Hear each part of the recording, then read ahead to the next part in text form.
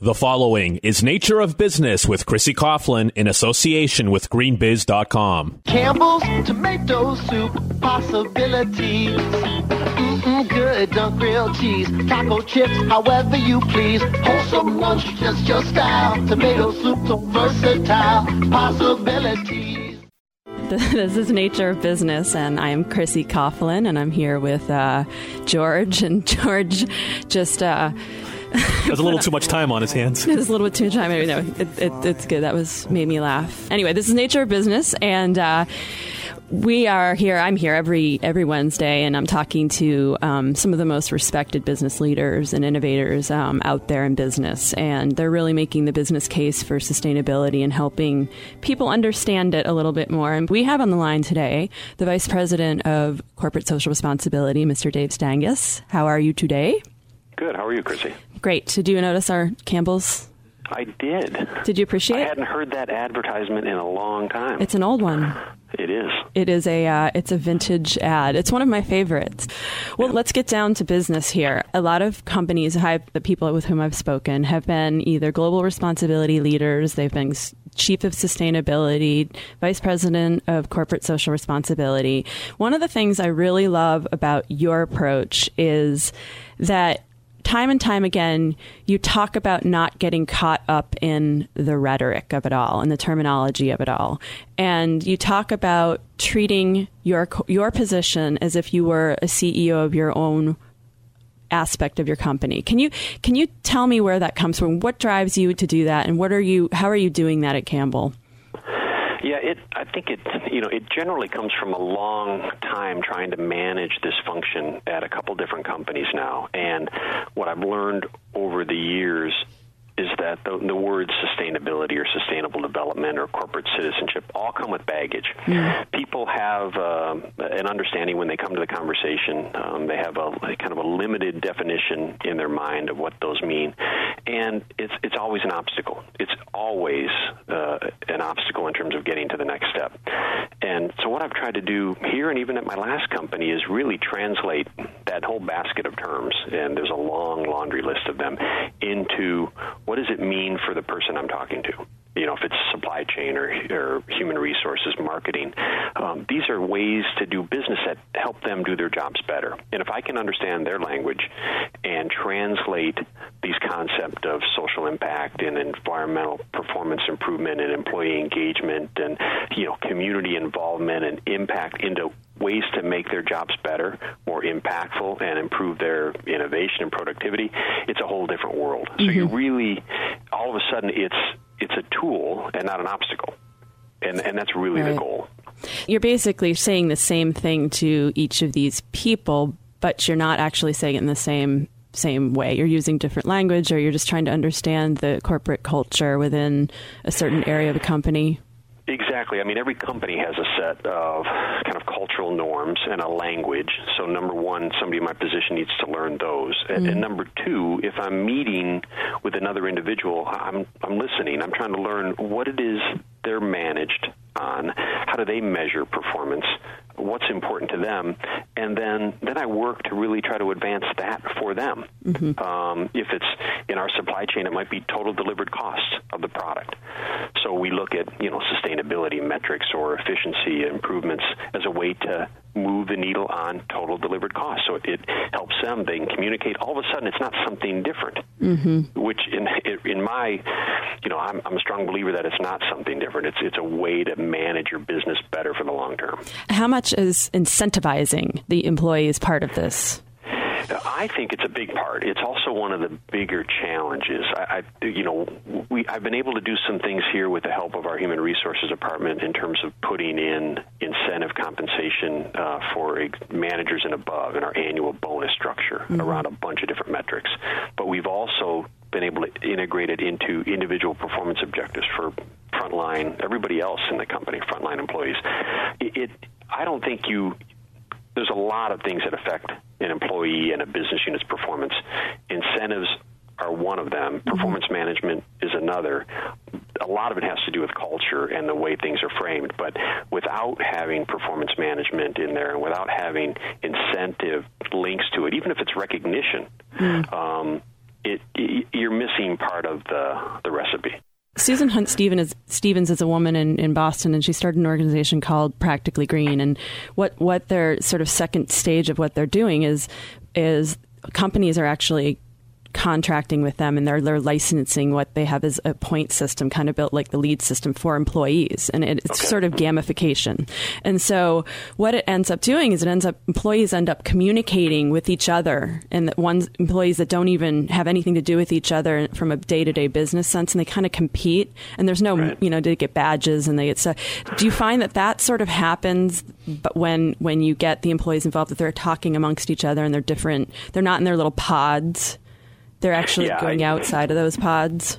I do. I think it's this whole discipline of CSR and sustainability is, by its nature, cross-organizational. There aren't, and there haven't been for decades, full organizations where you have a vice president and an army of people all responsible for driving it. It's unlike any other discipline in any company today.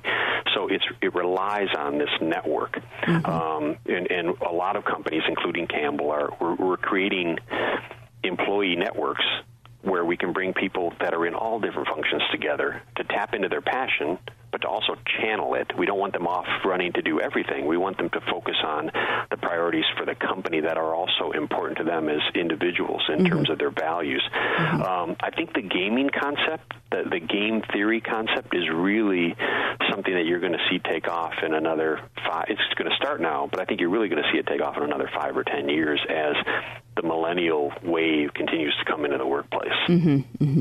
Smart companies are going to find ways, in my business, in the food and beverage sector, we're going to find ways to teach younger people about how to eat right. Right, well, that is ways a big part. Ways to bring in exercise and nutrition through that culture of gaming. We may not call it gaming, but it's going to be app-based and time-based to where they're at. Now let's build upon the whole corporate social responsibility discussion, because it is a really big piece of it. And I know that one of the biggest, one of the things that you talk about a lot is the importance of setting goals. And if you just say, okay, corporate social responsibility, that can be so many things. And unless you set those goals for your employees, et cetera, it's really, you can go anywhere. And I think what Campbell has done so well is that you've simplified it in your reports. You've simplified it for people. You've had 4 points, and you just said, we're nourishing people, we're nourishing our customers, we're nourishing our employees. Talk to us a little bit how that was set up. Yeah, that evolved through a set of conversations that the CEO and I had when I first got here. There were certain things that I wanted to be able to do, having tried to build and kind of create this program at another company. I knew what worked in my mind and what didn't work. He also had a point of view. And this nourishing concept is integrated into the company's mission, so it was there already. The focus areas were, in general, the challenge was the company was getting pulled into 1,000 different directions, as you described. Every customer, every stakeholder, every community, every employee had an idea. And the CEO is a Jim Collins fan, a good to great, and he wanted to have one big, hairy, audacious goal or one destination goal in each of these topic areas as the CEO. And I wanted to have a 10-year time horizon. I didn't want to get into a trap of an annual, predicting my performance, here's my goal, here's what we did loop. So between those two things, we set up destination goals in just 4 topic areas. There's some sub-goals and strategies inside the company, but this helps us communicate clearly to our employees, to investors, both near-term and long-term, to our communities, our stakeholders. It gives us the ability to say yes and say no. And in those 4 areas, in the marketplace around customers and consumers, we really want to advance the nutrition profile of our products year over year so that you as a consumer can see that, Campbell products, Pepperidge, V8, Pace, Prego, all those brands are getting healthier and more nutritious every year, and the marketplace can see it. In the environment, which is where a lot of people find energy and excitement around what we're trying to do, is to actually take out or cut the environmental footprint of our product portfolio in half. And we're using water and greenhouse gas emissions as the measurement for that. So we actually have something that's very tangible. People can see, you used half as much water to make the same amount of food 10 years from now. in the employee piece, you touched on this a little bit in the last conversation. I'm a firm believer that every single employee in the company can help us activate these goals, and we've set a goal for 100% employee engagement. And we're moving to a performance management system that we can actually check that and monitor it. And then the nourishing our neighbors, or the community goal, is probably the most stretching out there, and it's the one that's getting the most attention right now. And that is, we've actually signed up to make a measurable social impact. We want to improve the health of young people in 10 North American communities where we live and operate, and we're going to measure that by a 50% reduction in hunger and childhood obesity. I mean, it's so interesting, because I did read that, and it's just the juxtaposition between the hunger, childhood hunger and childhood obesity it's a fascinating thing to think about, because it's a real issue. I see it everywhere. I see it up here in New Hampshire. I see it everywhere, and it's people are not eating the right things, or they're eating, they're eating too much of the wrong thing, or they're not eating enough. And there's to me, for a child to go to bed hungry is just devastating to me in this country. And, if a company like Campbell can get in there and do anything to change that, that's just, a huge impact, because it goes on in this country, as well as the world. It's amazing that you see that in this country. You have people that don't eat well that are obese. And as a food and beverage company, we think there's a lot of food companies playing in this space, but we wanted to be different. Not only were those goals chosen to communicate, they were also chosen to be differentiating. And we want to be able to take our expertise inside the company and actually change people's lives outside the company. And I think we're the only food company that I'm aware that we have a director of childhood hunger and obesity. She works with us here. She's running our programs in Camden, and that's her job. She loves it. It's a great opportunity for her. We're going to take a break in a minute, but I wanted to ask you a quick question just about, and I'm sure our listeners are like, what is the food like? You are a food and beverage company. So how is your food becoming more nourishing? Yeah, you can actually see this over time, and it started many years ago with a journey to lower the sodium content in soups. And that was a barrier. That was actually a barrier for us to talk about all the positives that were in there in terms of weight management and full servings of vegetables. And because of the V8 brand of products, we have this great kind of wellness equity in that brand and a huge kind of intellectual capital built around vegetable nutrition. So you're seeing us expand this into other products, helping the U.S. consumer close what we call the vegetable gap. Nobody eats enough vegetables. Whole grains, elimination of trans fats, healthier products in general that we can build. And then not only that, but using our chefs, our team of culinary experts around the company, creating recipes and ways to enjoy the food and beverages that we do create through a whole portal called Campbell Kitchen that helps consumers, kind of plan their day and think about it each day. We're lucky. I mean, I'm lucky because our product portfolio is, I think, one of the healthiest out there. I don't have to deal with a bunch of salty snacks and candies. There's things I don't have to deal with at Campbell, but there's a lot of opportunity here to keep moving the needle. We're speaking with the Vice President of Corporate Social Responsibility, Mr. Dave Stangis. You are the first person, do I have this right? You're the first person at Campbell to hold this position? Yes, that's right. I've been here almost 3 years, and they created the position before I came here. Yep. And so that's been relatively exciting, and probably in the sense that you get to kind of guide it and drive it and use your experience from your former job to sort of steer it the way you want to. Yeah, it is. It's my last tenure in this space. I did this for 10 or 12 years at Intel Corporation, and had to create it kind of from the ground up, and it took a lot of work and effort, but that's what I enjoyed. So when I came to Campbell, it's different because they hired me for this position. There was obviously top level support, so things were able to get done quicker, but it's the building that is the most enjoyable. Well, that's good. Well, because I was interested in this because Intel, you think of Intel and then you think of Campbell Soup, and you're like, okay. And you started off at Intel in their health and safety division. And that is interesting to me because when I was, studying environmental policy about 12 years ago, that really was where all of the sustainability world was. They were in the environmental health and safety world, and there was corporate citizen reports going on, but there was really not a lot of what you're doing specifically going on, in the sense that you're getting buy-in from the CEOs, that you're having open discussions with them on a regular basis about how to incorporate sustainability into the business, and do it and make the business case for it. And how have you found that has evolved in the last 12 years for you? Yeah, I think your description of it is right. I started this coming out of the environmental health and safety world, and that's where most of us were doing this then. It was a transition from environmental reporting to this external world of dealing with stakeholders that had questions that evolved. They started to ask about diversity and ethics and governance, and all of a sudden companies realized, well, we got to have a better response for this. We got to be able to manage this strategically, at least better reactively. So people like me started to fill some of these positions, but it really quickly evolved into a communications, almost a reputation management and a strategy function.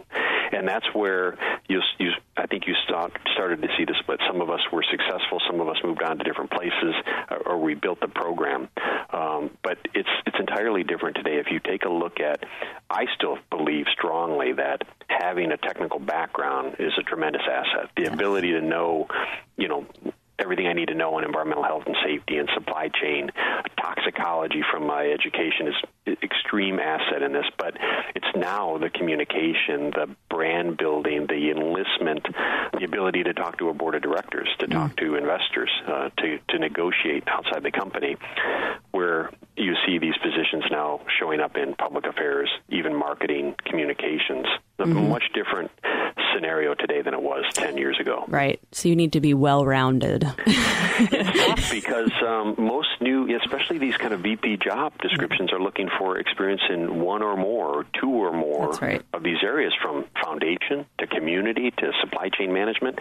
It's tough for somebody coming out of business school. As many as of the new MBAs that really want to work in this area, I talk to them all the time. It's tough for them to find the right spot. Mm-hmm. Mm-hmm. Well, we had a while ago, and we were talking about this earlier, but we had Gary Hirschberg on, and he was talking about, I said, what's your suggestion for